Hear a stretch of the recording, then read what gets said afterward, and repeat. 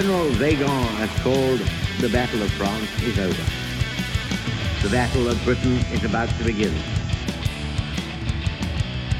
Welcome to the Lead Pursuit Podcast, a podcast covering Blood Red Skies, a game of World War II aerial combat. Welcome to episode 3 of the Lead Pursuit Podcast. Today's episode will be focusing on hobby techniques, and joining me tonight is Brett.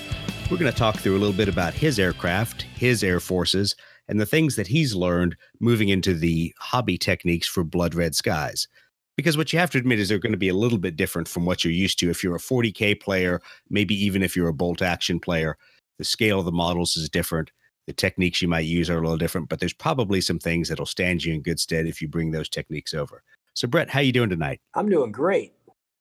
Awesome. Good to talk with you again. And I know we had a lot of fun this last weekend. So thanks for hosting a chance for us all to play Blood Red Skies, spend a lot of time eating pizza, drinking beer, and shooting down each other's airplanes. I hope you had as much fun as I did. That was a blast. I loved it. Well, I also really appreciate you letting me push your ME-109s around the table, because you've done a great job painting those up. And it was nice to play those against Chris, who isn't here to defend his virtual reputation, so we can say terrible things about him. As he's back up in Michigan today. But those were just really, really nice miniatures. And I thought we'd talk for a little while tonight about the things that you had learned, what techniques you really had to rely on, what techniques you had to learn from scratch, and maybe some things that you really figured you didn't want to do. But I also wanted to concentrate on the fact that since you, like I, were coming from 40K and Horus Heresy, what were some of the things moving from that scale and those kind of painting techniques into Blood Red Skies? What was the first shock to you there?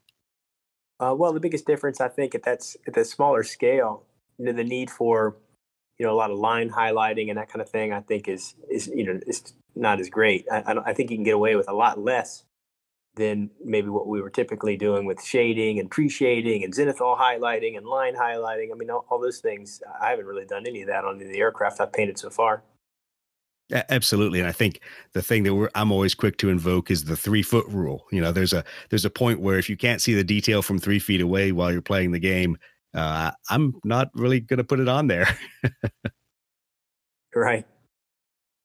Yeah. Okay. So were there anything, any big surprises when you kind of walked in from 40K going to the smaller scale, anything that you put on the first few models and then suddenly realized I really don't want to use that technique? Anything that was definitely a bad transfer of technique? Well, the paints that I was using for accuracy were primarily airbrush paints, which are great to the airbrush. But when I was trying to paint straight lines for some of the Luftwaffe camo patterns, doing that with a brush was just tedious. It wasn't hard. It wasn't impossible, but it just took a lot of coats. And at that scale, it's not like it was a technique where I could easily mask a straight line on that small of an aircraft, Whereas, if it was a big model of a tank or something, masking and all that would be a fine thing to do with an airbrush, but that's not really happening at this small size. So for straight lines, masking anyway at this scale didn't really seem appropriate. I think we talked about this in like your RF models, your Spitfire models, that sort of organic kind of camo pattern, a little bit of silly putty or some blue tack works great. And you can just hit it with the airbrush and move on. Absolutely. Straight lines, yeah, not so much. So I was doing that. I mean, it's not a big deal. It's not hard, but it took a little longer, to, multiple coats to get it to stand up and look smooth. So that was kind of a pain. Well, that's great, Brett. I know a lot of guys have experimented with using some of the smaller Tamiya tapes and some other things for straight lines, but we'll all have to see how that works for each of our individual techniques and depending on the aircraft and the paint scheme. So one of the things I really wanted to discuss was, choosing the airplanes you chose to paint and matching them to a paint scheme. Because once again, if you buy the box set, it's a little bit chosen for you as to what you're going to paint. But what you choose to buy next and what you choose to work on next can sometimes drive your hobby frustration. If you say, all right, I did a very basic model scheme on my ME-109s. Now I want something with a little bit more drama. How'd you find that working out for you, since I know you acquired a couple different kinds of aircraft? Yeah, well, I want to paint all the Luftwaffe aircraft. So yeah. I've got some you haven't set the bar very high there. You only have to paint all of them. Yeah, and I'm already imagining painting multiple schemes, for different theaters and stuff and different time frames. But focusing on the, kind of Battle of Britain time frame, 1940, this is kind of one of the biggest things for me, maybe one of the biggest lessons learned. I don't know how it happened, but partway through painting my first batch of ME 109s, or BF 109s, I found that I kind of got lost a little bit on the paint schemes. Then I went back and really I used Pinterest a lot to find a lot of color panels for aircraft for specific squadrons and stuff like that. I think what happened was I started painting aircraft in the way that I kind of imagined they must have looked around that time without any real true knowledge or research. And then I realized I kind of got off a little bit. And when I started seeing color panels, and then I was like, oh, wait, I want to paint this specific squadron. See, I didn't start with a plan on the first batch, those 109s. I didn't start with the idea that I was going to do fifth Stoffel of JG-26. It was after I discovered the decals and all the different squadrons I could do based on decals that are available for that time frame, for that airframe, is when I was like, oh man, I could do this squadron. So I kind of go back and change my scheme a little bit. And so that's my first recommendation is, if you really want to achieve a certain look, I mean, it doesn't matter if you just want to paint something that looks cool, that's great too. But if you want to try for some kind of accuracy, I'd say before you start putting paint on a model, maybe see what's out there in terms of the kind of squadron you want to do. And for me, what I did, I didn't have any great knowledge of all the specific squadrons that existed to where I was like, oh, I definitely want to do this squadron. I first found through some sources, I think primarily Miscellaneous Miniatures, their source for decals. I found all the different squadrons and things that were available for the 109s for that time frame, and then I just picked the one I thought looked the coolest. And then I started doing a bunch of research from that point, like, okay, if I do fifth Stoffel 5JG-26, what do those look like? And with the internet and Pinterest, I can find tons of color panels for those aircraft specifically, and even some of the Osprey books, aces of the 109s from I guess like the 1940 time period. It might be 1939 to 1941 or something. They have color panels for specific aces, and I believe there's even aircraft units of those aircraft. There's lots of different books like that. Anyway, those Osprey books are just such great resources. I think a lot of people would rather just go pull things off the internet for free, but I'll tell you, between looking at the color panels that Osprey has and then reading a little bit of the background to understand why you might want to paint specific aircraft or why you might want specific side numbers, tail letters, etc. I think they're just an awesome resource. And to be honest, buy them on Kindle. They're $9. So if you're really going to invest in trying to make an authentic paint job, it's a great resource. Yeah, that helped me a lot. I ended up going back and kind of changing those 109s just a little bit to get them to where I thought was pretty accurate. And then, of course, with the decals, I was able to make them look, really like a specific squadron out there. So that was fun. Right. Well, so when you chose to kind of pick your paint schemes and work from there, what did you figure out about assembling your batch of paints? How easy, frustrating, or was it kind of mission creep? Did you suddenly end up buying a lot more paints than you thought you needed? Oh no, it didn't. I bought one box of Vallejo colors for Luftwaffe early war. Vallejo makes these. I can't remember what they're called. Maybe Colors of War or some jazzy name like that. One of the boxes is in my craft room. I should just grab it. But anyway, if you do any kind of internet search, you'll find them surely. But they have the color matched box sets for different time frames for different forces. So it's not aircraft specific. It's for the whole Luftwaffe was the one I got for early war. And so it had all the appropriate colors for all the different aircraft flown generally in that time frame. And it has, in the back of the box, it has a cool little color panel for each of the aircraft suggesting which colors were used. And I just got that for the Luftwaffe, and it had everything I needed. So I didn't have to purchase anything else. I already had a few other little things like some airbrush varnishes, matte varnish and gloss varnish, and, some blues that are appropriate for doing the doing the canopies and stuff from just, painting I've done. Well, so let's talk about those blues, because that's always a point of debate between you and Chris and I, as to what's the appropriate blue that we ought to be putting on there to contrast with our model. What did you end up using? Or you can even say, what did you start with, and then what did you end up using? Yeah, I ended up using some GW paints, and you know what? While we're speaking, I can grab them. They're right here, just so I'm telling you accurately what the colors are. All right, I'm just pulling them out of my paint shelf here. So I started with a base of Calidor Sky, and then I just highlighted up with Teclis Blue, and then Lotherm Blue. Okay. And so it's 3 colors going from darker to lighter. And I changed my technique. Now that I'm working on these zeros, I really want to go a lot lighter on these canopies. At first, I thought what I was trying to do was just kind of reflect the color of the sky as I imagined it might have been in, that particular theater and time frame or whatever. I'm thinking over the English Channel, maybe it's a little darker than over the Pacific. But you were showing me when you were here some actual photographs of aircraft in flight, and clearly the canopies appear much lighter. So, and I'm more satisfied with the way the canopies look on the zeros that I'm doing now that they're much lighter. So I think my future canopies will be lighter. In fact, I'm highlighting up to another edge color. I think it's called Blue Horror. It's almost a bluish white. It's very light, and I will continue to do that same technique, but I think I might start with the Teclis Blue, the layer color, and just not even start with the Calidor Sky as a base. Just use that next lighter shade as my base, and then highlight higher up almost to white, and use it broadly so that there's just a thin dark line around where the canopy meets the fuselage, but the rest of it absolutely, yeah.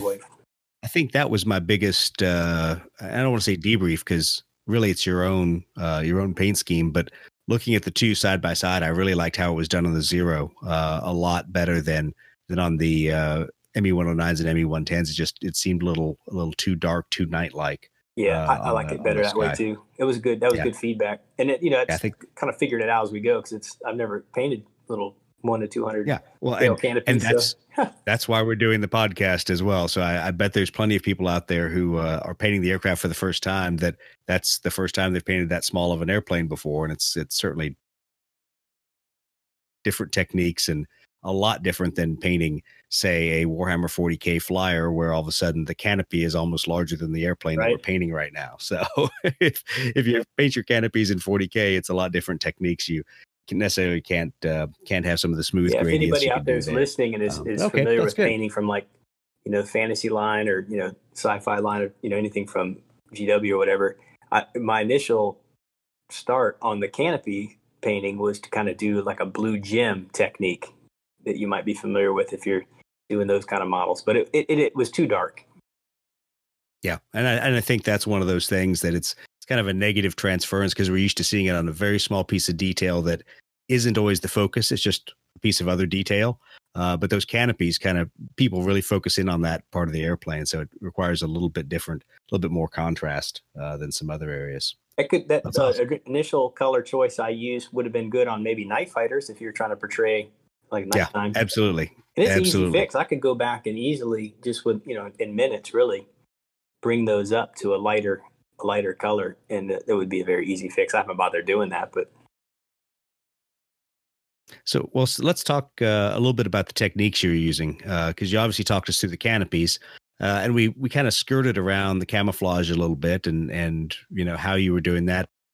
Can you kind of walk us through start to finish, either on a ME109 or on one of your zeros, just the techniques you used to get the results? Because if listeners want to go out to our Instagram, they'll see some images of your aircraft out there. They can also see them on our Facebook and on our website. The gallery on our website obviously is not as full as the one on Facebook, but if you're looking on Facebook, you can go straight under there and look at Brett's Works in Progress, and it'll show all your aircraft that we've got photos of, and hopefully it'll help people kind of match the techniques to what they're seeing there. But let's talk through an individual model, and let's say it's one of the ME109s out of the box set, because a lot of our people will have those to paint, and they'll have picked out the individual squadron or ace that they want to replicate. But walk us through your priming, your painting, your detailing, all the techniques that you take you right up to getting ready to put your decals on. And let us know how you did it for those ME-109s, because I think they look pretty spectacular. I think a lot of people would like to know how you did it and how you made it easier on yourself rather than painting a large aircraft at a small scale. Okay, yeah. Well, I did learn a lot, I think, by starting with those 109s. And I think my technique is continuing to improve on these as I'm learning a little better. But I started on the 109s and I primed. Well, first of all, before I even primed them, there's a little prep work you have to do. I had to clean up the sprues, any mold lines. I removed those. Yeah. And, I had a little bit of that too. Not as much as I thought I'd have, but a little bit on the Spitfires. Yeah, some of the wings on the 109s in that box set were a little wonky. So I did my best with a hair dryer to kind of straighten them out. For the most part, I was successful. I didn't go farther than that. I know I could have, probably used some really hot water or, even some more advanced techniques to really get the bend out of some of those, but I didn't go that far. I think just getting them generally straight was, they looked okay. So that was the first step, was just getting the models clean and getting any warped wings kind of straightened out as good as I was willing to. And then I primed them with Vallejo surface primer. The color I used was gray for the 109s. Pretty light. It was probably about the same color as the bare plastic, but I wanted to go light because I was going to airbrush with light blue from the that Vallejo box set. It's the Luftwaffe colors pre-war to 1941. And right. I had a similar choice working with my P-51s because obviously those prime up in gray nicely, and I'm using some lighter colors and obviously some metal. But there's a point where you go, how much primer did I really get on there? And thankfully, at least the P-51s were blue, so it was easy for me to tell when those models took the right amount of primer. Some of the other models that have a darker base color, I was able to prime with a darker color, and it was a little easier to tell from the bare plastic model. But yeah, so my poor Hurricanes, you can't tell because they're gray and they got primed gray, so they're a little tough. But they're in the stripper because it was a bad priming job. But we'll talk about that later. That's right. I found it really pretty easy I used an airbrush for the primer application, and then I airbrushed the bottom of the aircraft in the Hellblau from that Vallejo kit. So that's the bottom color, that light blue. Then I simply flipped the models over, and without masking or anything, I just airbrushed the grau, the gray color, over the top surfaces of the whole aircraft. And then I just went back with a little bit of Hellblau or the grau. The Hellblau or the grau. I guess I'm speaking in German here, but that's what they say on the bottles. And I touched up any place where there might have been a little overspray or anything like that. But there really wasn't much. I thought, oh my gosh, this is probably going to be a big mess. But it really wasn't. Just, let the aircraft mask itself. I just sprayed it at a 90-degree angle, top down, and then, the bottom up, so that the colors went where they're supposed to go. Very little overspray, whatever there might have been, I just touched up with the appropriate color.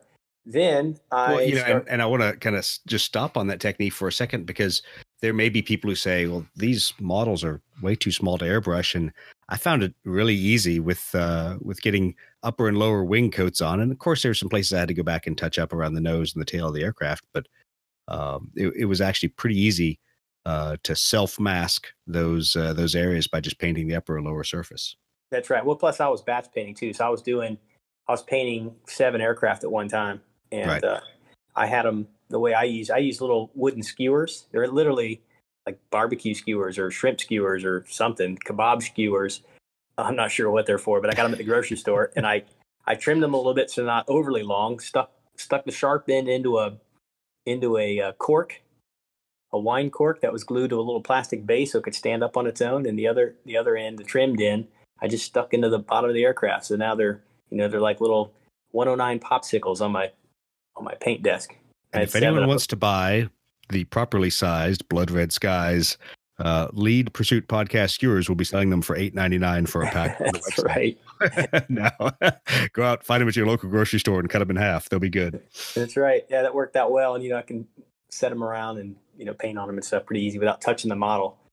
Or without sacrificing a Blood Red Skies stand, as Chris did. Oh, he did that. Okay. He did, and it worked out well. We'll talk to him later about how he did his. Might be a little more precise than ours, but I think I'm a fan of your wooden skewers over his sacrificing a stand.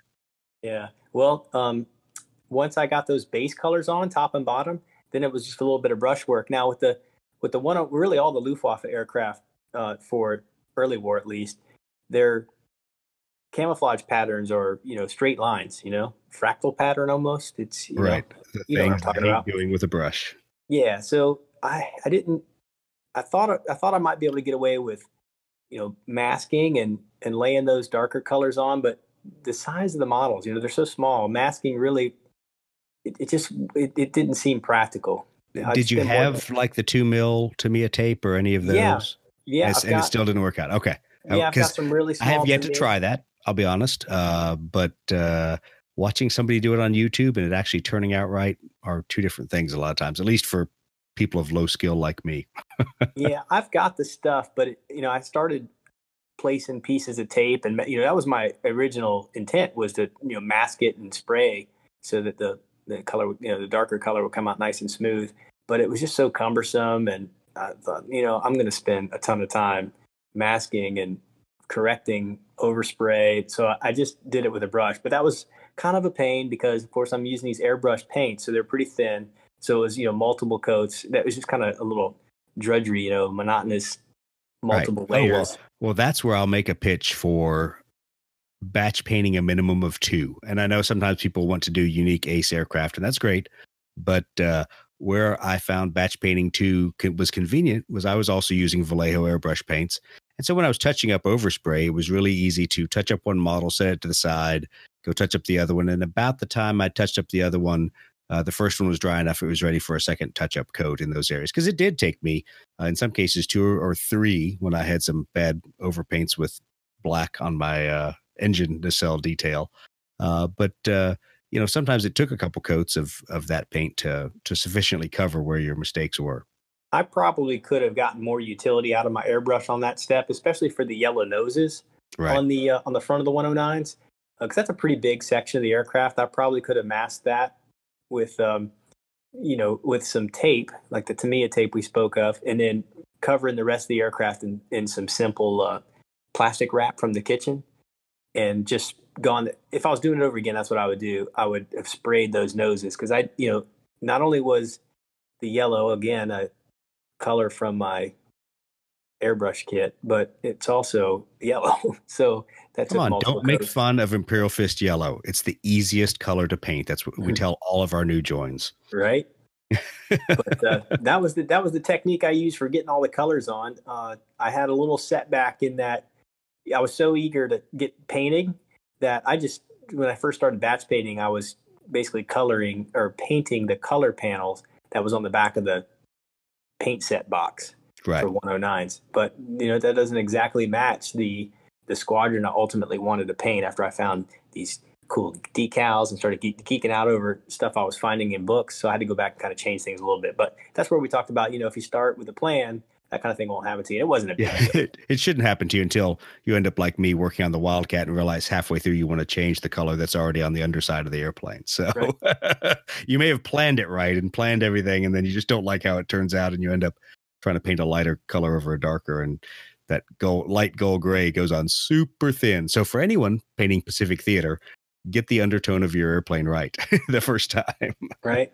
So once I got all those colors on, and at this point, my 109s have all the undercolors, the yellow noses, the yellow tails were appropriate, and the darker green, I think it's called grau. Actually, it's ducal green. The dark green stripes and stuff in the right places. Once I'd done all that, they're pretty much done. It's just time for a little bit of detail work. So I did the canopies. I think we talked about how I did the canopies, and I'm still modifying that. As I do a couple and see how they look, I'm progressively going lighter, and I may even go back and redo the 109s and 110s to get that lighter look. Say it isn't so. Yeah, it might happen. That was one thing too, talking about canopies that we didn't talk about before. Initially, I glossed the canopies when I was done with them. I don't know. I've since gone back and put a matte varnish on them, but I might go back and gloss them up just to give that glass appearance. I'm not sure. We'll see. But all the colors You are now missed on your there. calling as a nail painter. I want you to understand Yeah, that. right.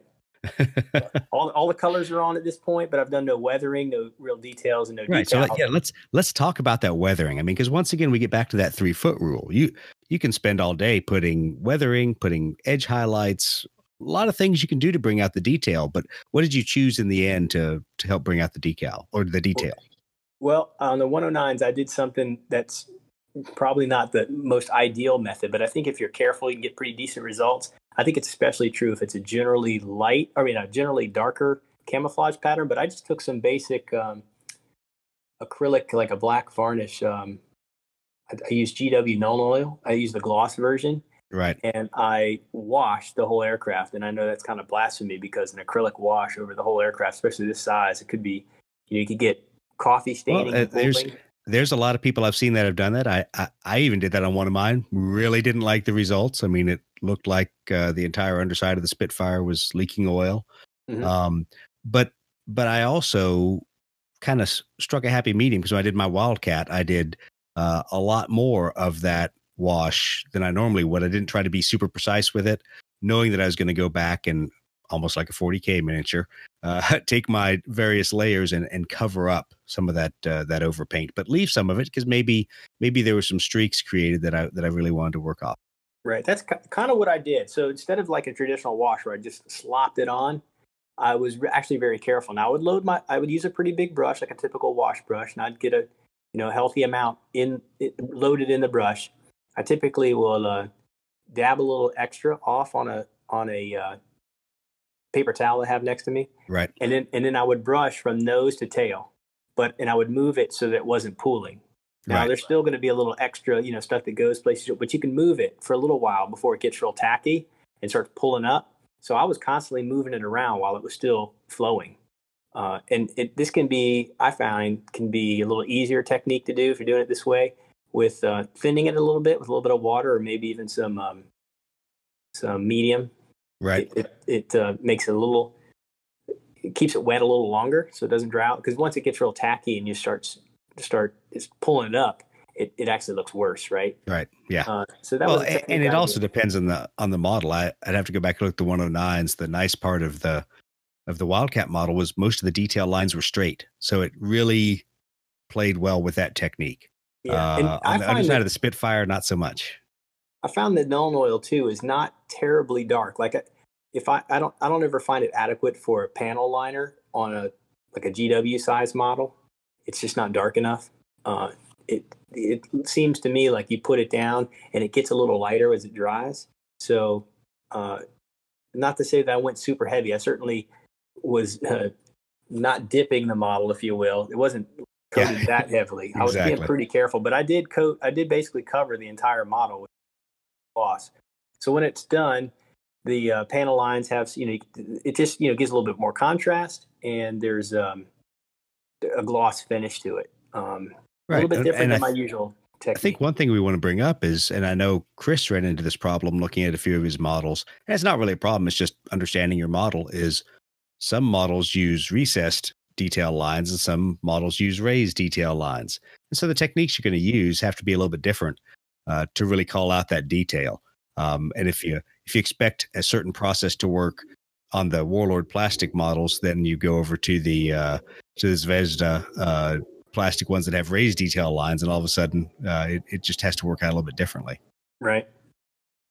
After I did that gloss with Nuln Oil, I got a little bit of black ink and I watered it down just a little bit and used that in places where I really wanted a black line to really stand out. I think there was between the nose and the spinner, there's a little groove that I wanted that to stand out. Nuln Oil wasn't up to that task, but that worked out pretty good. That's pretty much it for the details, and it was on the decals after that. Okay. Awesome. Normally when I do decals, I will do all the painting,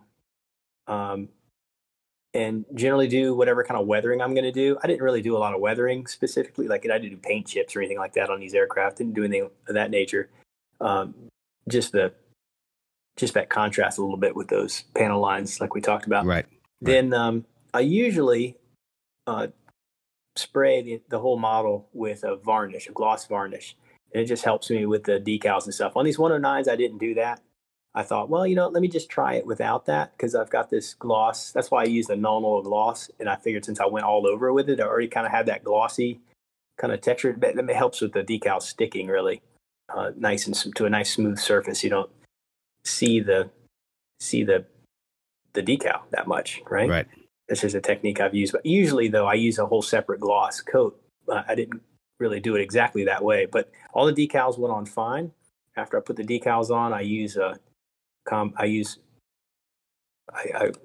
micro set to get them to kind of soften a little bit. Right.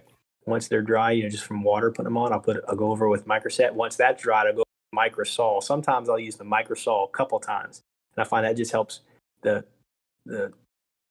decals sort of shrink and melt into the details a little bit, like the little panel lines. Absolutely. And, and sometimes even after that stage is done and the microsol is done, I'll go back in with my thumb and just press on the decals. They kind of get soft, I think, from that micro set and microsol. And I don't do this when they're wet because they're really easy to mess up. And I certainly don't want to put a thumbprint in them. But once it's, pretty dry or totally dry, I've come back the next day to do this. I will intentionally press on all the decals. So if I've got a big cross on the side of the fuselage, I'll press on that pretty hard with my thumb. And I find that little bit of pressure pushes it down into those panel lines in case it hasn't already just kind of on its own melted in there. And I find that's usually the last thing I need to do to get those things to really that's look something I'll have to look at because I'll be honest, it was inconsistent on my aircraft as to whether the decals really got melted down and into the panel lines. And I'm just so used to not putting any pressure on a decal or touching a decal until after I've already put a matte varnish over the top of it. Mm-hmm. So I did not do that. And I may need to go back and look at that because I had a couple decals that did not sit well. Some of them also lifted a little, just a very small amount. I think it's because I did not use the gloss coat. To be quite honest, I looked at them like, it's good enough. These decals will set, and they didn't set perfectly. So just a little more adherence to proper technique on my part would help. I find that sometimes, most often when I'm doing decals, even after I do all this, the gloss varnish, the microset, microsol, pressing on the decals. Once all that stuff's done and everything's good and dry, I'll hit it again with another gloss coat to seal everything in. I find that last gloss coat will keep the edges of the decals looking nice and clear, so you don't get that kind of foggy appearance. And right. Once all that's done, then I go back over, and the final step is the matte coat. Right. I use either Tester's dull coat out of a can, or I'll just use AK Interactive's ultra matte varnish through my airbrush, depending on how big a size. You want to do like 1 or 2 aircraft, I'll just use a spray can, because I can do that pretty easily. But if I'm doing 7 or more models, like these little airplanes, I'll just fire up the airbrush and do them all at once that way. I find that gives me the pretty best results on the decals overall, and they came out pretty good on the 109s. Good. Well, how'd you find the specifically like the AK Interactive varnish going through your airbrush? Does it go through pretty well straight out of the bottle, or did you have to mix it down a little bit to get it to go on evenly? Yeah, I just shake it really well, put an agitator on my bottles, and I just shake it really well before I add it. And then I'll always, no matter what I'm putting through the airbrush, it's true even with the varnishes, I'll put a few drops of airbrush thinner in my paint cup. And then I add the varnish. I do the same process with paint, varnish, whatever. I'll put a few drops of airbrush thinner in the cup. I'll then add my paint or my varnish. Then I use an old crappy brush I keep in my airbrush booth, and I stir everything up in the cup, and then I backfill it. Yep. And I'll spray off to the model, like onto my glove, to make sure everything's looking right, and then I'll spray onto the model. Yeah. But that technique, it flows great. I've never had any problem. It cleans up easy.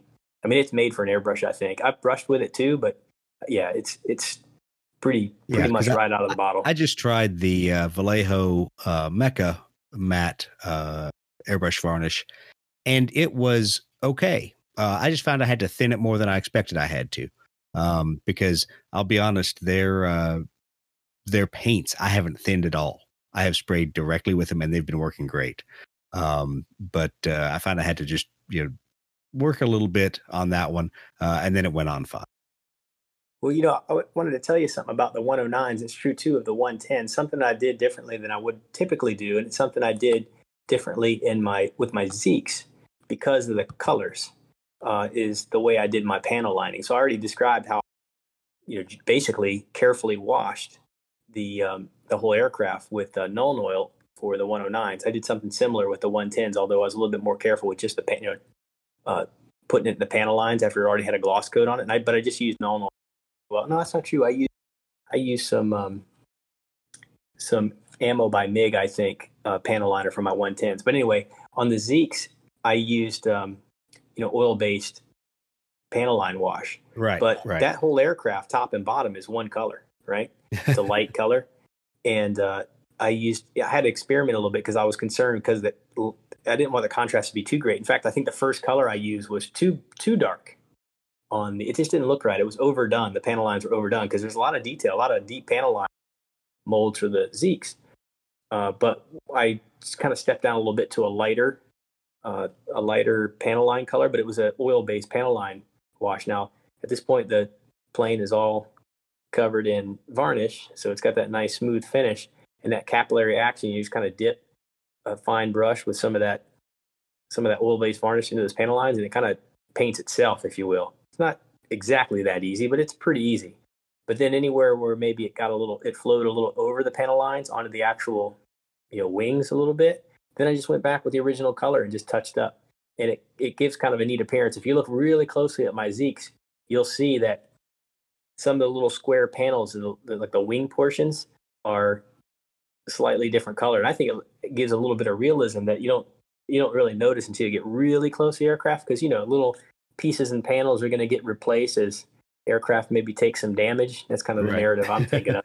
So even though it's the same base color I used, the finish comes out a little bit different because now it's an additional coat on top of what I've already airbrushed. So maybe it looks a little bit darker. It's barely noticeable unless you really scrutinize the aircraft. But little square panels on the aircraft have subtle color variations. And that's just from where I went through and was touching up and then painted that whole square in. That was something I could get away with doing that kind of thing because the Zeeks are all one color. Not so much on the 110s or the 109s because they have multiple colors in their camo pattern.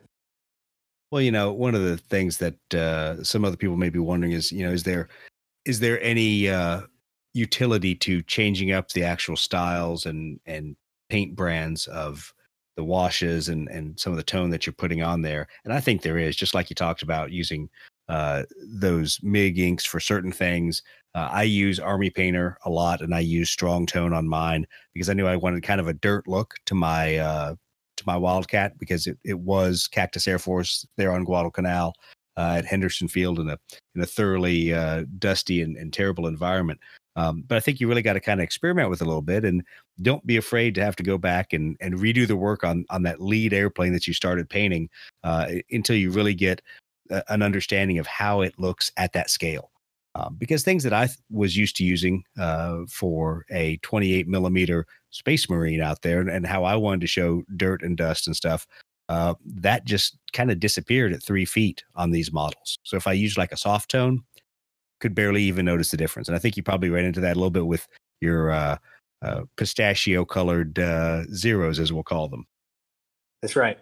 Yeah, I had the first one. I tried some different things on the panel wash, and I ended up changing it because it just wasn't right. And I settled on something that looked better. But like you said, you practice on one and see what looks right, because at this scale, I guess it makes different. What would it work really on does. Yeah. Awesome. Well, I really appreciate you taking the time to walk through these different steps with us, because I think there's a lot of people out there who've picked up a box set. They know generally what the Battle of Britain paint jobs look like, but it's the question of how do I start and not screw it up. Although I'll be the one to tell you that these plastic models survive perfectly fine in a bucket of stripper, and I use Purple Power from Walmart. So that stuff won't eat your plastic, and it worked perfectly fine. And this allowed me to salvage a couple of my Hurricanes and one of my Mosquitoes that I did a conversion on that I'll have to start all over again. But that's all right. Well, so one last thing, covering some of the lessons we've learned. What are the things you took away that you're definitely not going to do again? Or if you have a chance to provide a warning out to the rest of the community, to people picking up the box set and starting up, what's kind of your hot button thing that you've learned didn't work that you want to make sure everybody else knows?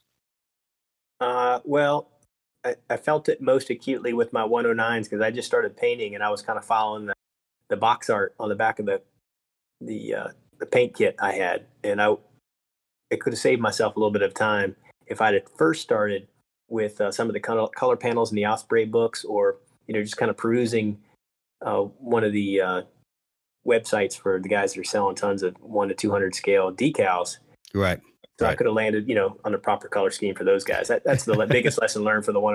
And then, now that I'm doing more, like the whole thing with the canopies we talked about, I really want to lighten up my canopies. Yeah. Yeah. Well, I think for me, a lot of it is just learning the scale. I mean, there's, if I could lump all of my mistakes into one thing, it's these aren't 28 millimeter Space Marines. So they're going to require different techniques, and they're not even 28 millimeter vehicles, Imperial Guard vehicles, or anything that's going to be dusty, dirty, well worn in a World War II like environment. The techniques are very different, and sometimes it's a little more forgiving. Sometimes just with the level of detail on the model, it calls out the contrast when you make a mistake. So, I thought of something when we were talking about decals, right? For Luftwaffe, anyway, there's different size crosses. Right. And it's pretty easy to get mixed up. Like, okay, 2 crosses go on the top, 2 crosses go on the bottom, and a cross each on the side of the fuselage, right? But they're bigger crosses on the bottom. Oh yeah. So be aware of that as you're cutting out your decals. The bigger crosses go on the bottom of the wings. Same issue with roundels. So I'll warn the RAF modelers out there that certain aircraft have different roundels on the top than what you see for the Spitfire. So if you say, I'll just use my standard decals for a recce configured Spitfire, the roundels are different. And also, kind of more importantly, those changed over the years. So if you suddenly find yourself in a pinch with decals, not all the roundels were the same size, same color combinations, et cetera. Now, obviously, we're going to probably spend almost an entire episode talking about decals here soon. There's a lot of places to get them out there. So I kind of still fall under the 3-foot rule that get them as close as you can. We're not building a 1/48th scale or 1/72nd scale model of an airplane, but get them close and get them to where it looks good. But I don't think the community is the kind of people who are going to look at the roundel on the wing of your Spitfires and go, oh no, I'm sorry, that overlaps way too much of the aileron out there. There's no way they would have painted it that big. Yeah, I've got some more thoughts on decals that might help. Maybe we'll save that for a future episode. Absolutely. Well, I appreciate you taking the time to talk tonight. It's always good to catch up again, and hopefully we will be starting to play a few more games, especially as now the pre-order for MiG Alley is out there. I know I'm pretty excited to get some work done on some F-86s, and since you by default have become our North Korean player, I'm sure there's some MiG-15 paint jobs ahead for you. But I think that's going to be interesting, and I look forward to getting a chance to play that hopefully here in about a month or so, and at least tell the listeners out there what our first thoughts are, because it looks like it's going to be pretty different than the rest of the game system. Yeah, it should be fun. Absolutely. Well, awesome. Well, thank you very much, and it's always good to talk to you. We'll talk to you later.